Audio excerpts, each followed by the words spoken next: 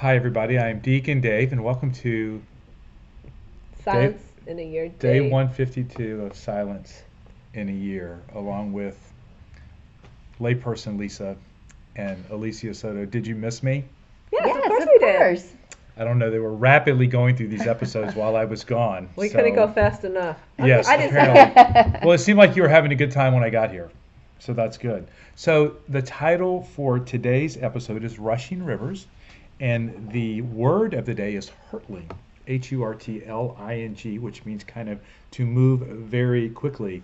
And once again, Cardinal Sarah is referring to the interior castle of Teresa of Avila, and she is sort of describing this experience that we have that's universal in life, right? That there are so many things that are going on in our head, right? That it's like a rushing river that is hurtling downstream.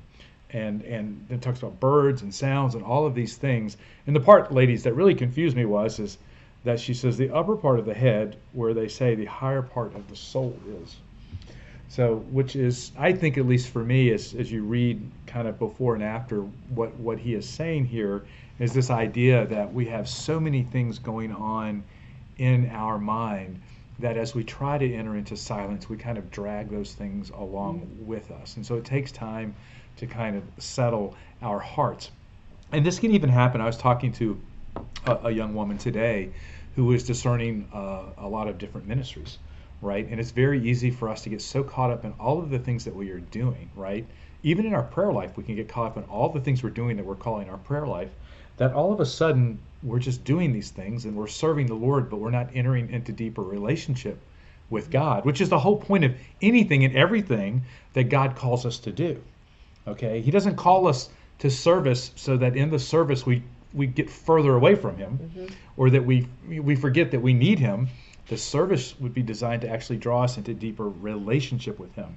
And so even, when you think of this idea of us entering into prayer, we have to give ourselves enough time for the rushing waters to kind of settle down.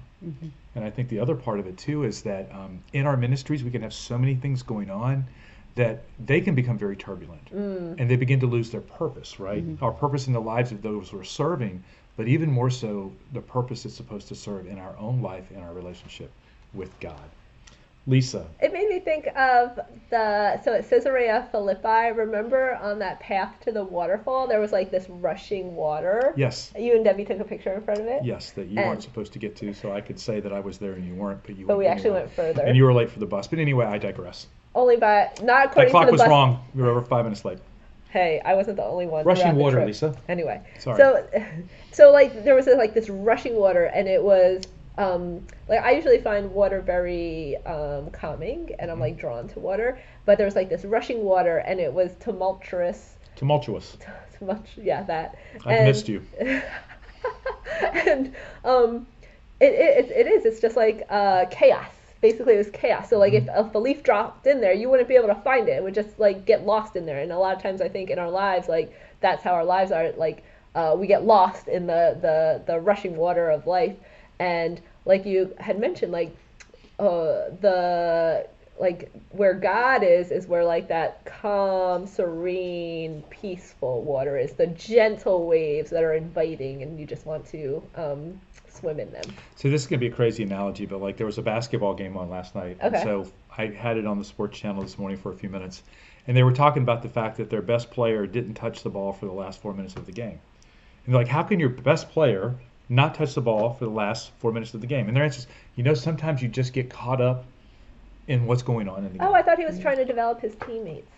Well, Because you when don't do you're that in a trying to win the playoff game game. in the fourth quarter for the last 4 minutes, yeah, your best player should probably be touching the ball. Yeah. But even in the midst of all of what was going on, they lost track of what was important. And that was getting the ball into the hands of the people who are their best players. So that's the kind of the chaos that can happen in everyday life and ministry. Especially under pressure. Oh, exactly. Alicia, have we blown your mind? No, actually, what I was thinking was sometimes we think we hear all of these things and they're just in our head, and we're allowing all of these thoughts that are just in our head to overshadow what reality is. And we talked about the rooms, the interior castle, the rooms that we don't use, the gifts that God has given us. and we don't use them because we hear these voices in our head say, you're not good enough, or you couldn't possibly do that. Those are all of those things that are happening in our head when we don't actually see the reality of what's going on around us. And maybe you're having somebody who is actually trying to support you, to say, oh, you would do great, or affirm you or whatever, but because all of this stuff is going on just in your head, that you can't hear what's happening around you. It's funny because I was talking to that same person this morning about how she occasionally gets stressed out about things. And I go, okay, well, there's some practical things that you can do. Like you said, because our mind multiplies exponentially what's actually going on. It hurdles. It does hurdle, that's for sure. I like that word. And I said, write down everything you're doing and how long, I did the screen, sorry. Write down everything you're doing and how long it takes and put it in priority order.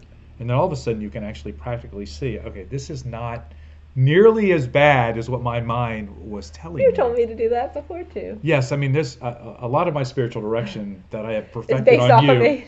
Perfected on you. I I'm can now talk K-Bex. to other people. No, I'm just kidding. But no, in all seriousness, we kind of blow things out of proportion. And when we just settle down, then things are different. We also need to learn how to call on Jesus in the rushing waters.